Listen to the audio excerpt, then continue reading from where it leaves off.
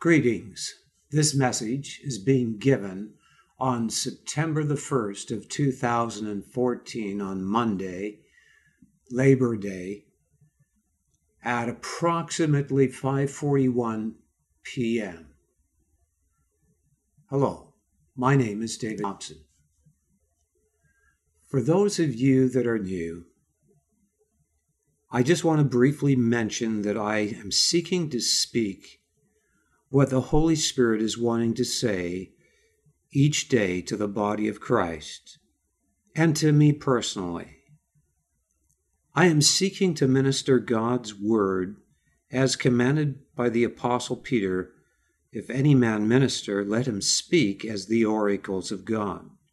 In other words, we are to seek to let the Spirit of God speak out of us the words that are from God rather than our own words. And this comes out of a relationship, a fellowship with God that is a consciousness even as we are giving the message. It is out of that consciousness of worship that the Spirit of God speaks. As it says in Revelations, worship God, for the testimony of Jesus is the spirit of prophecy. And so I am here to teach and to preach out of the Spirit of God this day.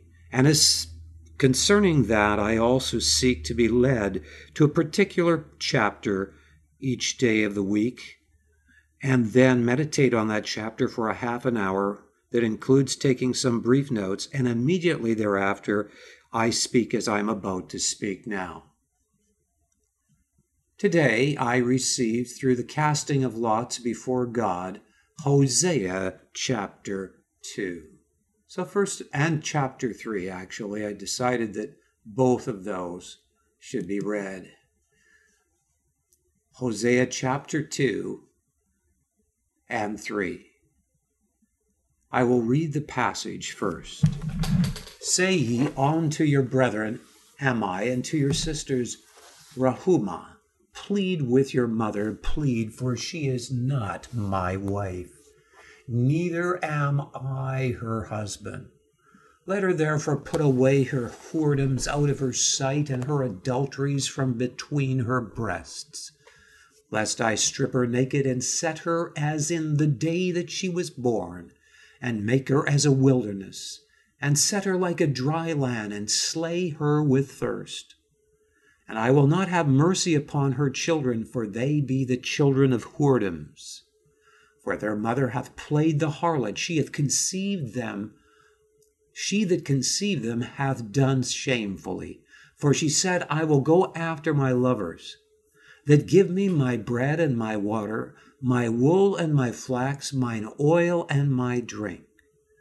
Therefore, behold, I will hedge up thy way with thorns, and make a wall that she shall not find her paths. And she shall follow after her lovers, but she shall not overtake them. And she shall seek them, but shall not find them.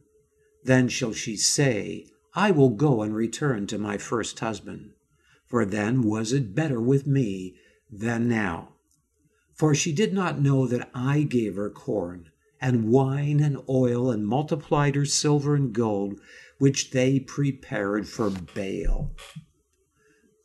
Therefore will I return, and take away my corn in the time thereof, and my wine in the season thereof, and will recover my wool, and my flax given to cover her nakedness. And now will I discover her lewdness in the sight of her lovers, and none shall deliver her out of mine hand. I will also cause all her mirth to cease, and her feast days, her new moons, and her Sabbaths, and all her solemn feasts. And I will destroy her vines and her fig trees, whereof she hath said, These are my rewards that my lovers have given me. And I will make them a forest, and the beasts of the field shall eat them. And I will visit upon her the days of Balaam, wherein she burned incense to them, and she decked herself with her earrings and her jewels, and she went after her lovers and forgat me, saith the Lord. Therefore, behold, I will allure her and bring her into the wilderness and speak comfortably unto her. And I will give her her vineyards from thence, and the valley of Achor, which means trouble, for a door of hope. And she shall sing there as in the days of her youth, and as in the day when she came out of the land of Egypt. And it shall be at that day, saith the Lord, that thou shalt call me Ishai, and shalt call me no more Baali. For I will take away the names of Baalim out of her mouth, and they shall no more be remembered by their name. And in that day will I make a covenant for them with the beasts of the field, and with the fowls of heaven, and with the creeping things of the ground, and I will break the bow and the sword and the battle out of the earth, and will make them to lie down safely. And I will betroth thee unto me forever, yea, I will betroth thee unto me in righteousness, and in judgment, and in loving kindness, and in mercies. I will even betroth thee unto me in faithfulness, and thou shalt know the Lord. And it shall come to pass in that day, I will hear, saith the Lord.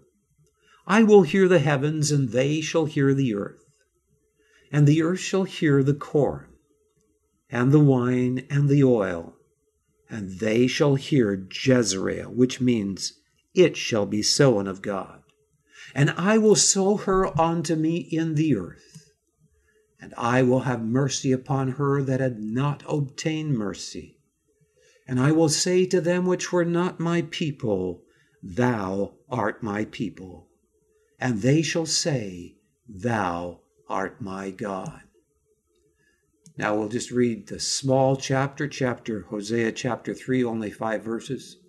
Then said the Lord unto me, Go, yet love a woman beloved of her friend, yet an adulteress, according to the love of the Lord toward the children of Israel who took other gods and loved flagons of wine.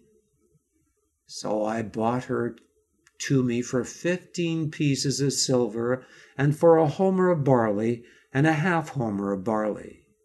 And I said unto her, Thou shalt abide for me many days. Thou shalt not play the harlot, and thou shalt not be for another man. So will I also be for thee. For the children of Israel shall abide many days without a king, and without a prince, and without a sacrifice, and without an image, and without an ephod, and without a teraphim. Afterward shall the children of Israel return and seek the Lord their God, and David their king, and shall fear the Lord and his goodness in the latter days. I'm just going to have a little brief drink of water after continual reading like that.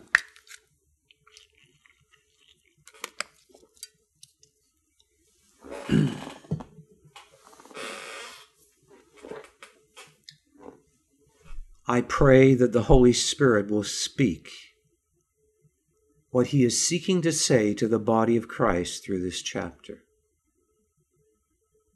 We see in this chapter that Israel became apostate. She became adulterous as a nation. And that was even though she continued to offer burnt offerings and sacrifices and to go through the solemn feasts and the religious rituals and so on and so forth. But even though she delighted to come and seek God, as it says in another verse in the prophets, her heart was far from the Lord. It even says that they delighted in seeking God, but their heart was far from him. Isn't that amazing? That people can even delight in seeking God, and yet in their heart as individuals and corporately as a body of believers or a nation have a principle that is working within them, that is corrupt and destructive, that is a principle at enmity with God, that is the spirit of adultery.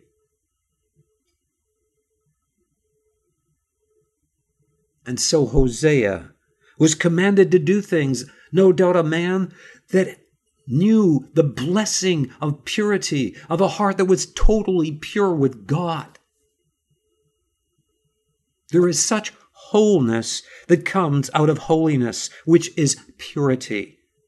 If you look up the word holiness in the Old Testament vines, you will discover, and in other books, that it has a far deeper meaning than being separated. The understanding of separation is more emphasized in the New Testament meaning of holiness. But the deeper meaning of that word is purity, a purity that results in separation from impurity. And Hosea, no doubt, knew such a relationship of intimacy with God because he came into such purity with God that releases intimacy, that releases wholeness. And it is out of wholeness that beauty shines forth. And so when one comes into such a relationship with God, they sense a completeness in their being. It is a completeness that is very satisfying. It is the very presence of God. It is the sense of ultimate reality that satisfies and only can satisfy the inner core of any human being. For God created us in his image and created all things for his pleasure, and therefore destiny and fulfillment is found in relationship with God. Out of purity. It says in the Word of God, without holiness no man shall see the Lord. It says, blessed are the pure in heart, for they shall see God.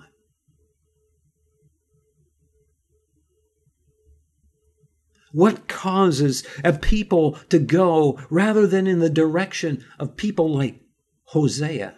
In the other direction. No doubt it was a very abhorrent thing for Hosea to have to take onto himself someone that was defiled and impure and had a heart that was adulterous. It is very similar to what happened to Ezekiel. God commanded him to eat what was unclean, human dung. And Ezekiel pleaded, oh God, can you at least let it be cow dung? Because he was being used to stand in the gap for the nation. It was, as it were,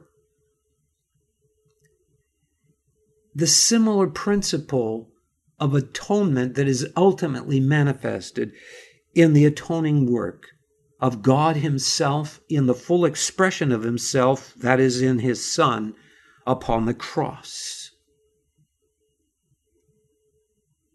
And no doubt, this similar principle of standing in the gap, as it's called by some verses here and there that you will discover. God sought for a man to stand in the gap, and he found none. And so his own arm brought salvation, and that was through Jesus Christ, who is the government of God in the time and space realm, and in particular in this earth, who came, the one and only full expression of God, Jesus Christ. As Hebrews says, Jesus Christ is the full expression of the Father. The word Son means expression. He came into this world and humbled himself more than you, a mere creature, and suffered more than you, a mere creature. Consider that deeply, so that you could repent and be reconciled to God.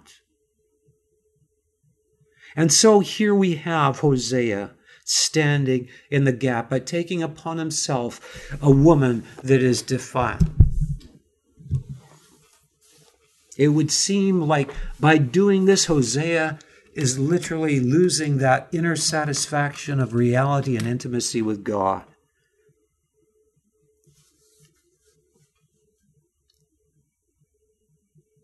The same thing happened to Christ. Yes, God's judgment fell upon himself in the expression of himself into this world in his only Son. God's judgment fell upon Jesus Christ. And he experienced the oppression and the darkness. And that presence didn't seem to be there. But you know something? Through it all, Jesus Christ was still God. The union with the Father was not broken, for he still trusted in the Father, even when he cried out and said, my God, why hast thou forsaken me?" It was more a release of burden because of the pressure. But he never became rebellious towards the Father. He never shook his fist at the Father. He continued to trust the Father while he was absorbing the judgment of sin.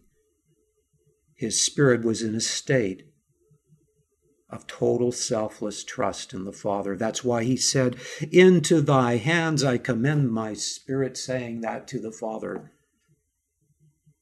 The Word of God says, "Though he slay me, yet will I trust him." And it's repeated more than once in the Scripture. I believe, I'm not certain of this, but I think it's by Job and by Jeremiah. And certainly, though Christ experienced and tasted death for every man and for all creation, absorbed judgment, for he only could be a perfect atoning sacrifice, for only God could possibly live a sinless life in the face of temptation. And so, as it were, out of his obedience, as it says, he was tempted in all points as we are, and yet without sin. He, as it were, took Adam and carried him out of his obedience and nailed him on the cross, the first man, Adam, so that we could receive reconciliation to God by repenting of our sin and asking for his mercy and forgiveness. Why am I sharing all this in the context of this passage? Part of the reason is because I want to point out what God's plan is and his purpose in bringing us forth to be those that also can be like Hosea and stand in the gap. Paul the Apostle said, "Death works in us that life might work in you." And sometimes when we have close relationships with a brother and sister, and I've noticed this, one will be under spiritual attack while the other is experiencing spiritual blessing. So may the one that is experiencing the life recognize that that life is working in them through the other one taking the attack. And sometimes it works, and then it works the other way.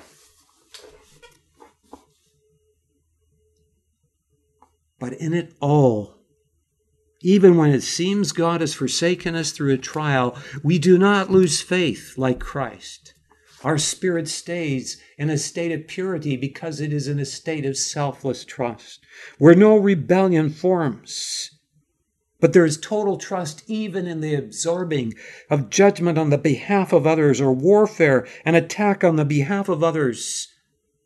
We learn to be rooted and grounded by faith that is transcendent over the feelings. If God always gave us the satisfaction of his feeling here, there would not be the exercise of our spirit and faith to trust him that would cause an enlargement onto a greater comprehension and blessing of the presence of God in our inner being.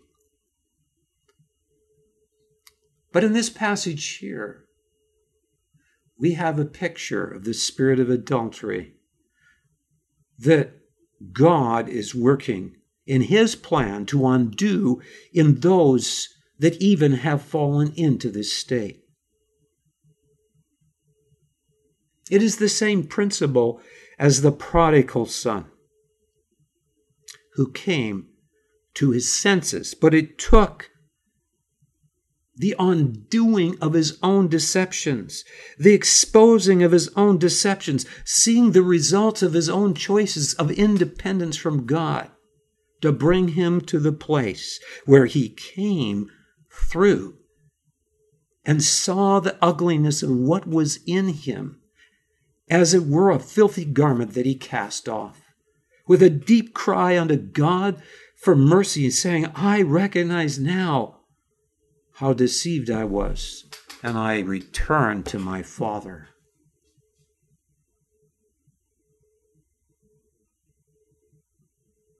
Sometimes people can have an initial experience of conversion, but not enter in to a relationship through seeking God where they know such a union and purity with God that they conquer the principle of the old nature, which includes this principle of adultery. What is this principle of adultery? It is basically an independence from God.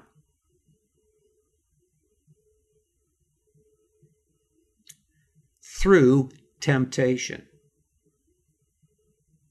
The difference between the independence of Satan and the fallen angels and the independence of us as human beings in our deceptions is that those beings, including Lucifer, went against the direct presence of God's blessing when they had no temptation.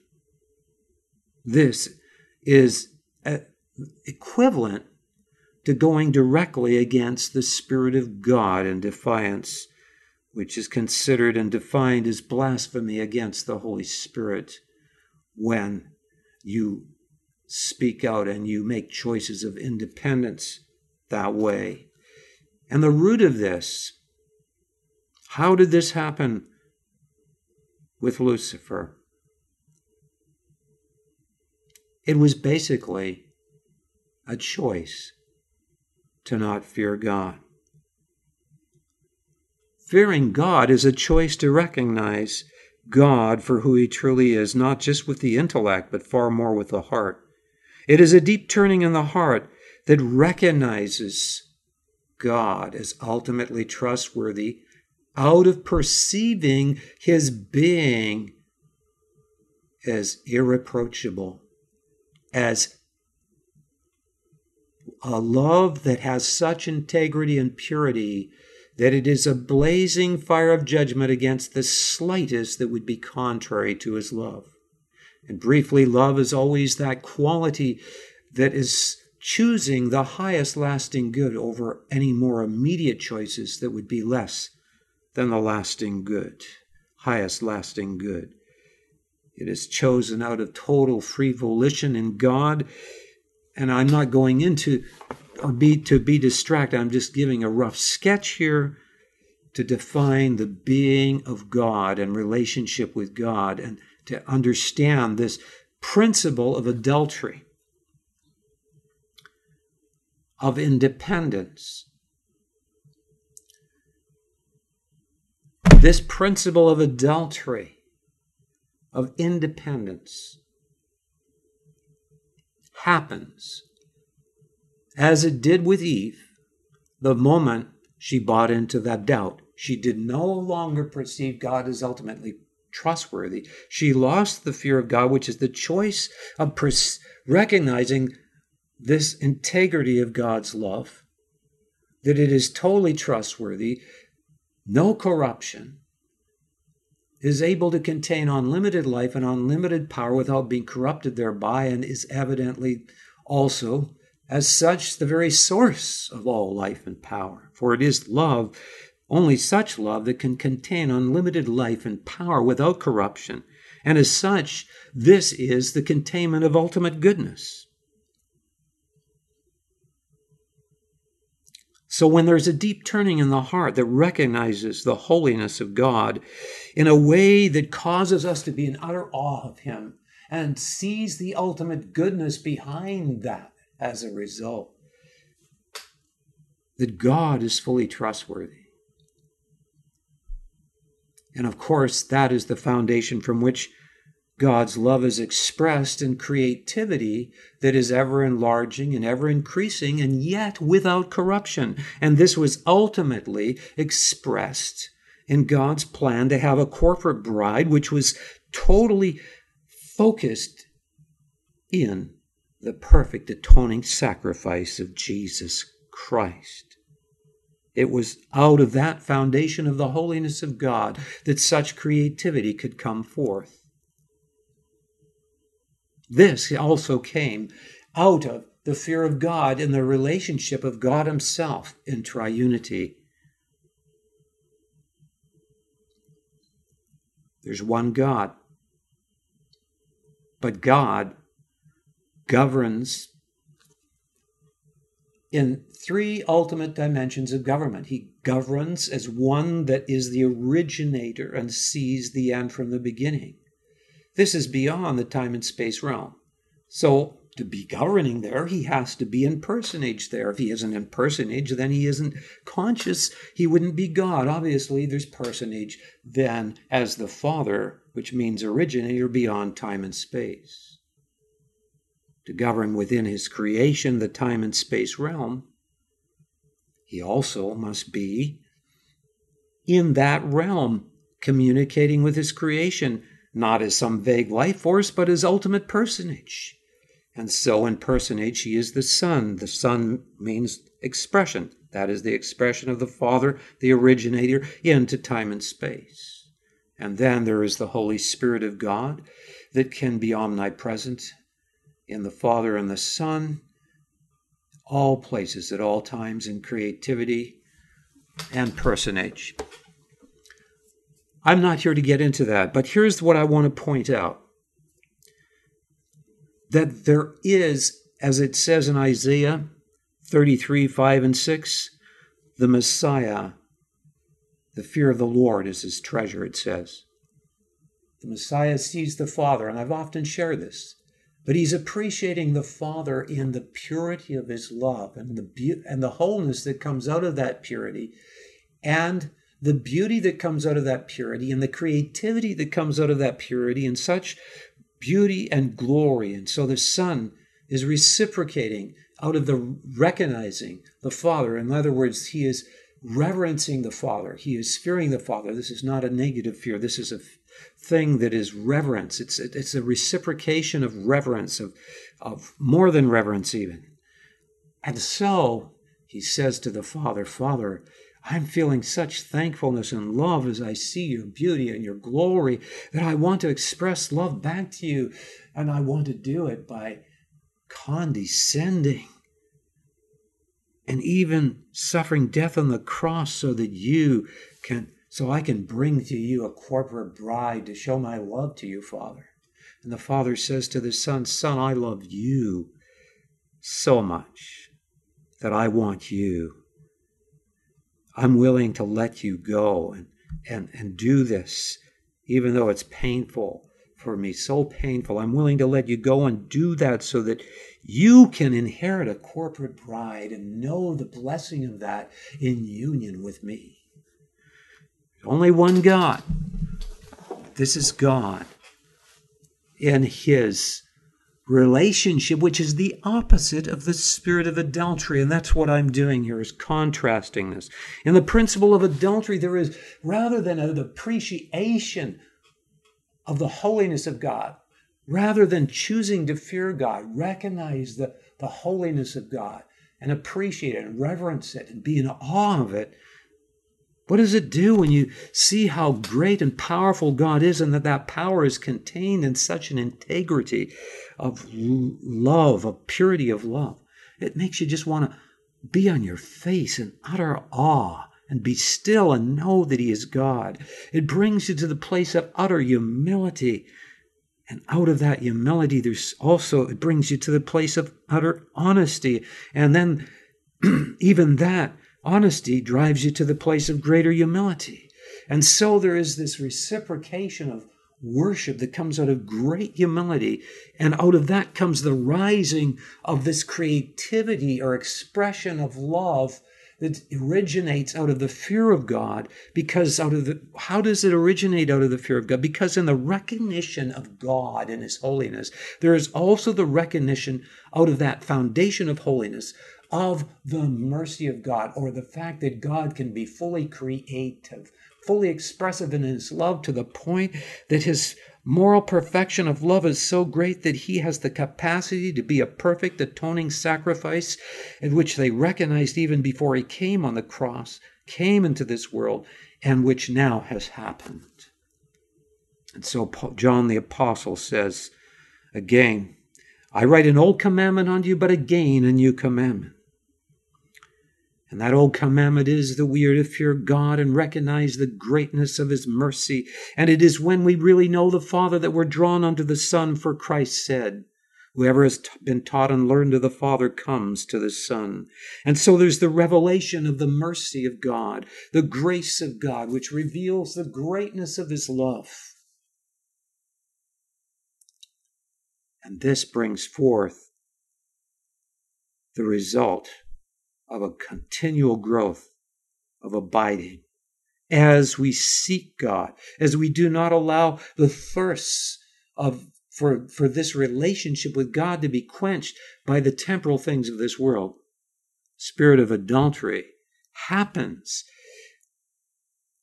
when that initial conversion, if there has been one, is not allowed to continue. It says in the Word of God, as you have received Christ Jesus the Lord, so walk ye in him. As you have received him. And that is how we receive Christ. When we recognize God for who he is in reality. When we faced reality. When we face the I am that I am with our heart. In Hebrew, I am that I am is Ahilya Asher Ahilya. When we faced Ahilya Asher Ahilya, the ultimate reality. Reality is defined in the dictionary as that which is immovable, unchangeable, and everlasting. The only thing that is a quality that has no corruption in it. And the only thing that can be a quality that has no corruption in it is this love that is a blazing fire of judgment against all the slightest impurity against love. And yet can assure destiny to creation out of that foundation by assuring mercy through God himself being a perfect atoning sacrifice. I'm not going to get into all the details in the scriptures that support this in the Old Testament. This is the relationship that is deadened if we do not have a life of prayer and we allow our initial conversion to not be fed and allow the things of this world to creep in so that we go in a direction of independence. The Word of God says, love not the world, neither the things that are in the world, for if any man love the world, the love of the Father is not in him. For all that is in the world, the lust of the flesh, the lust of the eyes, and the pride of life is not of the Father, but is of the world. And what quenches our thirst for God is when we get our focus upon our own immediate concerns for fulfillment in the temporal things of this life, so that we do not put first the kingdom of God. Those that initially receive Christ and have conversion will grow into greater and greater intimacy of God if they choose to continue to abide in him by seeking him, by having that desire to grow in him. But many conversions are shallow, like the seed that Christ described in Matthew, so that there hasn't even been a deep conversion. A deep conversion results in a belief that is from the heart. In fact, the word belief in the New Testament is pistis, which means moral persuasion. And the belief in the Old Testament is similar, has the understanding of recognizing what is ultimately trustworthy and expressing trust in such a way that it is immovable. It's compared to a root that is broken off, but it can't be moved even when it's broken off because it's so deep. In the recognition of this wonderful Creator and who he is, there's such a fear of God, a recognition of the ultimate negative and positive of the universe, as it were, which brings the flow of eternal life, similar to electricity and illustration. The negative, the foundation of holiness, the positive, Out of it comes the expression of mercy, forming the ultimate positive, which is the love of God revealed in his mercy. And in this chapter here, there's this principle of adultery that causes a wandering away, that causes the spins of things in our life to become so strong that the old nature, which is like a black hole in outer space, it can never be satisfied. It is always grasping to fill a void that only God's Spirit can satisfy. But it's grasping after things out of deception that it justifies. And the more it grasps with choices that are wrong choices, the more the consequences of those choices come back in greater judgment, in greater emptiness, in greater desperation, in greater helplessness. Until, like the prodigal son, one, if comes to their senses, unless they become so hardened that they choose to serve the devil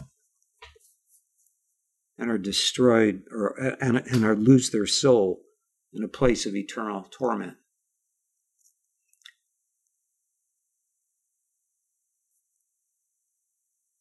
I will just briefly comment here that yesterday a friend gave me a YouTube video which was mainly pictures and audio, but the pictures were amazing.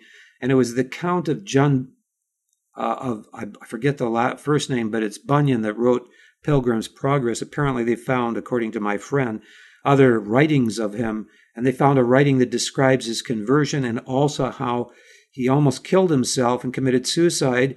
And at that point, God intervened and he was converted, and he has this trip where an angel takes him to heaven and then shows him hell. And I tell you, on this video, if you can find it there on the internet, I put it on my site under Life After Death videos. It's quite it's over an hour. So that's the way you can find it on my site under videos at loverealized.com. But there was such vivid, real pictures that were put in this thing. It was incredible. I've never seen such a work of art that showed what hell was like and that showed what heaven was like. Just amazing. But the account was so moving on the torment that was in hell that it was hard for me. I had to really fight it off for some time because it was so horrifying. What this, I believe it was John Bunyan, he was showing the utter horror and torment in hell. Well, I'm not going to go into that now, or I'd get way off on topic on answering the hard questions about that. But what I want to share here is this principle of adultery is in the church when the church becomes occupied with mere activity, spiritual activity, like the church of Ephesus. I don't have time in this message to go into the illustration that I like to use in Ephesus in relation to the fact that the harbor that was once deep and rich became shallow because they neglected the trees and cut them down on the hill, so that now it's 7 miles away from Ephesus. But at that time it was a deep, rich harbor. But when we neglect to break up the fallow ground and plant new seeds in our heart, the same shallowness comes. And we don't have the fear of God. There's a shallowness and an emptiness. There's no depth. And so there's all these things that are so trivial that enter into the church, where people want to have joy, but they don't realize the real and deep joy comes out of deep reverence and humility and awe. It comes out of the circumcision of the heart. Any joy that is emphasized without an understanding of true repentance, of true humility, of the genuine fear of God is a deception and will result in a conception of God that is a God whose love does not have integrity to judge sin, which evolves into the teachings such as universalism that eventually believes the devil and everyone will be saved. And so you have a false and a counterfeit unity that embraces all religions, which is what is happening now. And I won't go into it, but we see all kinds of situations where people are condoning evil in the name of so-called love that is not genuine love. This is also the principle of adultery. In churches, people's hearts are hard because they justify the gods of amusement and hardly pray. They spend all kinds of hours watching the hockey game, putting up big screens in the church to watch the games. These are idols. They are the idols of idleness and of amusement and of pleasure. It says in Ezekiel that the sin of Sodom was idleness, pride, and abundance of bread. If we had delighted in God and knew the depth of His presence, we wouldn't want anything to do with stuff that's so shallow. It doesn't satisfy. It's empty. It's shallow. And to think that you think you're going to bring people to Christ by showing how shallow you are, I will tell you that there will not be a strong presence of the Holy Spirit where the body of Christ is occupied with the pleasures of this world and refuses to repent and justifies these idols of adultery. Am I saying it's wrong to watch sports? No, there is liberty in Christ. What I'm saying is wrong is when these things become the main focus in people's lives and what they're fully occupied with. And so, as the electrons spin around the nucleus of an atom, so their lives are spinning with a hard shell that is formed by these electrons, that is like forming a hard shell in the heart. It becomes insular and resistant to the truth, and will go through the rituals like the nation of Israel and justify the emptiness. And they can bring in converts, but are they really those that have had a genuine belief that is a moral persuasion from the heart out of the fear of God? Or is it just an intellectual assent to find identity and comfort in a group? In this passage of Scripture, I could go on. I need to close soon. I've been talking for some time. And I want to just share a little bit on the Scripture itself here. This is describing what will happen to the nation of Israel. That they will go through a period of time where they will go into captivity and they will not be able to do their sacrifices and their religious rituals which they practiced without a relationship with God that they lost. And of course, I already read that in Hosea chapter 3. That prophecy is clearly a very accurate prophecy of what has happened. For it says in Hosea 3:3, "And I said unto her, Thou shalt abide for me many days. Thou shalt not play the harlot. Thou shalt not be for another man. So will I also be for thee. For the children of Israel shall abide many days without a king and without a prince and without a sacrifice," and they're still not doing their sacrifices, "and without an image and without an ephod and without a teraphim. But afterward shall the children of Israel return and seek the Lord their God and David their king, and shall fear the Lord and His goodness in the latter days." Do you see that what will happen in the last days that will change Israel is they will come to fear God. And His goodness is contained out of they will fear not only God, but His goodness. Because when you choose to recognize God for who He is, which is what the fear of God is basically, it is a deep turning in the heart out of such a choice. To recognize God in the beauty of His holiness, the glory of His holiness, and of the goodness that is contained within His holiness. And so they fear His goodness because His goodness is contained in His holiness. And in His holiness is also contained the manifestation of His mercy, ultimately revealed in Jesus Christ, whom it says in Zechariah 12, "And they shall look on me, whom they have pierced." That is God speaking when it says they shall look on me whom they have pierced. And then they will mourn for him. And when there is a deep conversion, there is a deep circumcision in the heart. Like the publican that beat his breast and said, God, be merciful to me, a sinner. The evidence of that which is truly justified before God is the genuine circumcision of the heart, out of the recognition of the greatness of one's need, of the mercy of God, and therein is there the recognition of the great love of God that causes faith to respond in the recognition of what is ultimately trustworthy, for only in a love that has the foundation of total purity and out of that foundation of total power to assure destiny, to assure forgiveness and mercy, is there the genuine fear of God.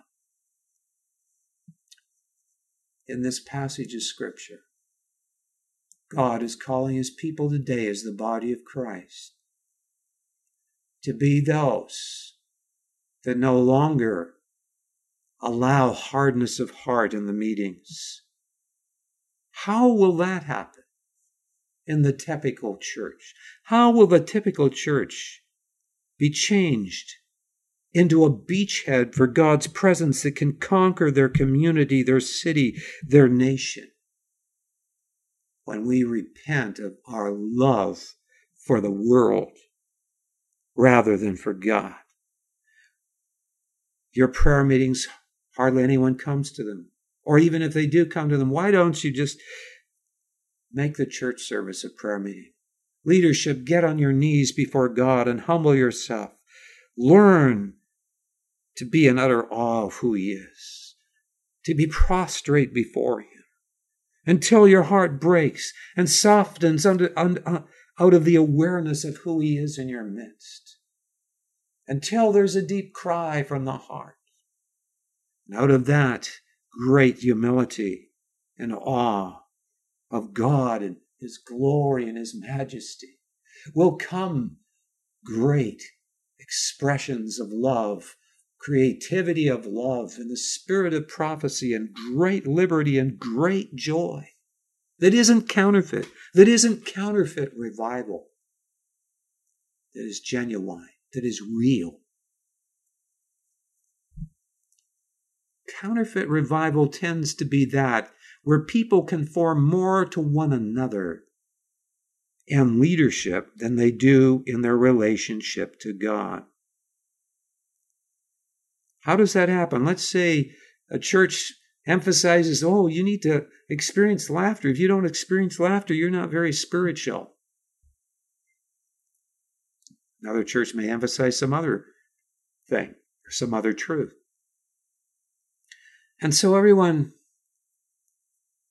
can violate their integrity and try to be like others, or even want to experience what others experience over and ignore the integrity of their relationship with God, which is out of the fear of God. And so they conform to one another so that they're not speaking the truth in love to one another.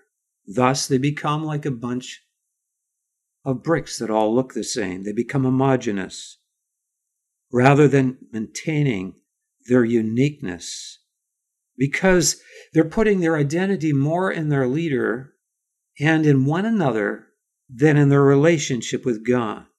Genuine revival means that there is total uniqueness and expression in the body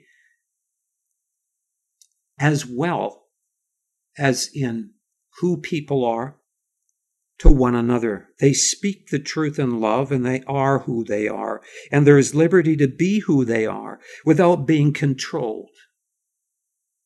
Nor do they desire identity that is prominent in one another or in the leadership. Rather, it's the other way. They have such a fear of God that their identity is totally in God, so that they are real to one another in their relationships, so that there's genuine unity. And that is what God is wanting in these last days. He's wanting to corner Israel to the place, and us to the place, where we recognize our utter need of Him. Where we see the futility of our own ways, of control in the meetings. We're afraid to let people share in the meetings without them having to ask permission or whatever. There's a strong spirit of control, but Paul the Apostle said that God has given more abundant honor unto the part that lacked, that there should be no schism in the body of Christ. And that can only happen when control is broken. Then what happens is God can give a greater gift that can be expressed in the meeting through someone that may not be very attractive to us in the natural. And that will humble the ones that are looked up to, so that people no longer have a denominational and divisive spirit which comes out of conformity in relationship to one another over their relationship with God. This adulterous spirit of conformity and of control that is there because of the lack of the fear of God, and is there, and the reason there's the lack of the fear of God is because of this spirit of adultery that has caused a hardness out of due to the loves for the world that are justified, including the loves of the world to put security in one another more than in one's relationship with God, with all kinds of socials or whatever form it comes in. So God is calling His people to repent of being denominational, being divisive, limiting God so that He cannot move through the members of the body in the meeting, failing to fear God, failing to repent of the modern idols of amusement and of pleasure and of abundance of bread, which was in Sodom. When the church enters in to such a relationship with God, they will begin to have a burden and a thirst to see their communities around reached. And they will also bring down His presence, because they will come into a unity with much prayer, so that we are built together as living stones, as an habitation of God through the Spirit. And when the fullness of God's presence comes down, believe me, I could share here for a long time about powerful revivals in different parts of the world, which you can watch on the videos called Transformation 1, Transformation 2, and I think there's others now. Very powerful, well-done documentaries. Can't share about it now. God bless all of you that have heard this message. I could have shared a lot more. There was notes I took from Jeremiah, explaining also in Jeremiah what would happen in the last days to the children of Israel. Again, this is Jeremiah 31 to 34. Maybe in closing, I'll just briefly mention it. It says there, "Behold, the days come, saith the Lord, that I will make a new covenant with the house of Israel and with the house of Judah, not according to the covenant that I made with their fathers in the day that I took them by the hand to bring them out of the land of Egypt, which covenant they break, although I was an husband unto them, saith the Lord. But this shall be the covenant that I will make with the house of Israel after those days, saith the Lord. I will put my law in their inward parts, and I will write it in their hearts, and will be their God, and they shall be my people. And they shall teach no more every man his neighbor, and every man his brother, saying, Know the Lord, for they shall all know me, from the least of them unto the greatest of them, saith the Lord, for I will forgive their iniquity, and I will remember their sin no more." This is the new covenant that God will make in the last days with the children of Israel. And it also says in the latter days that the children of Israel, as I read in Hosea 3, will fear God. And it is out of the fear of God that there is the birthing of a heart that is soft before God, so that God can begin to cause His word to be written in their hearts, as is described in Isaiah 28, concerning precept upon precept, line upon line. It is in relation to a child that is learned, where we have learned to be like a child that sucks from his mother's breasts, which is also described in Psalm 131, where King David said, I have not been proud, but I've been humble. I'm just ad-libbing. It's not exactly that way, but in essence, I've been like a child sucking from his mother's breast. And when we humble ourselves out of the fear of God, we can take the Word of God into us in a way that does not become that which is our undoing and our hypocrisy, so that we are snared and taken, as it describes in Isaiah 28. There is also in this wonderful chapter of Hosea chapter 2, the covenant described about that will happen in the last days. And it says in verse 18, that at that day I will make a covenant for them with the beasts of the field and with the fowls of heaven and with the creeping things of the ground, and I will break the bow and the sword and the battle out of the earth. And it goes on, and it talks about this further in verse 21, and it says, and it shall come to pass in that day I will hear, saith the Lord, I will hear the heavens, and they shall hear the earth, and the earth shall hear the corn and the wine and the oil, and they shall hear Jezreel, which means it will be sown of God. And I will sow her unto me in the earth, and I will also have mercy upon her that have not obtained mercy, and will say to them which were not my people, thou art my people, and they shall say, thou art my God. This is speaking also of this new covenant, which involves that which is sown of God. What is sown of God is that which happens when we cease from our own works.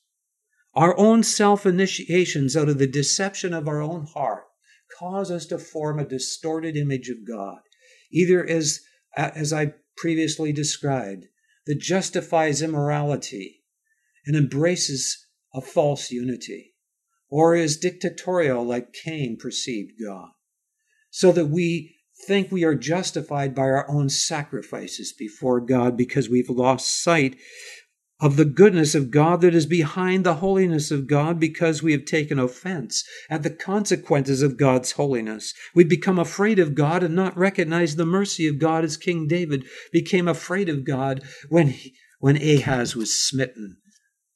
I don't think I got the guy's name right. But it's a similar name. The priest was smitten carrying the ark. But we need to recognize the goodness of God. And it's when we recognize the mercy of God out of His holiness, and we're not offended, but we give thanks, as the Word of God says, at the remembrance of His holiness, that there's release.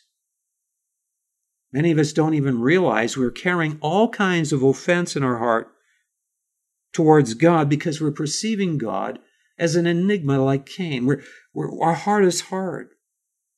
Either He's dictatorial and we don't perceive His goodness, or He's like a big Santa Claus, and we are deceived into a false conception of grace that justifies sin.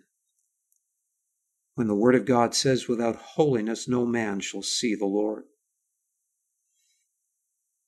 John Bunyan and many others that have died and were shown hell saw pastors in hell because they held on forgiveness in their heart, or they were living fully unto themselves and not really seeking to serve God, but totally seeking their own interests.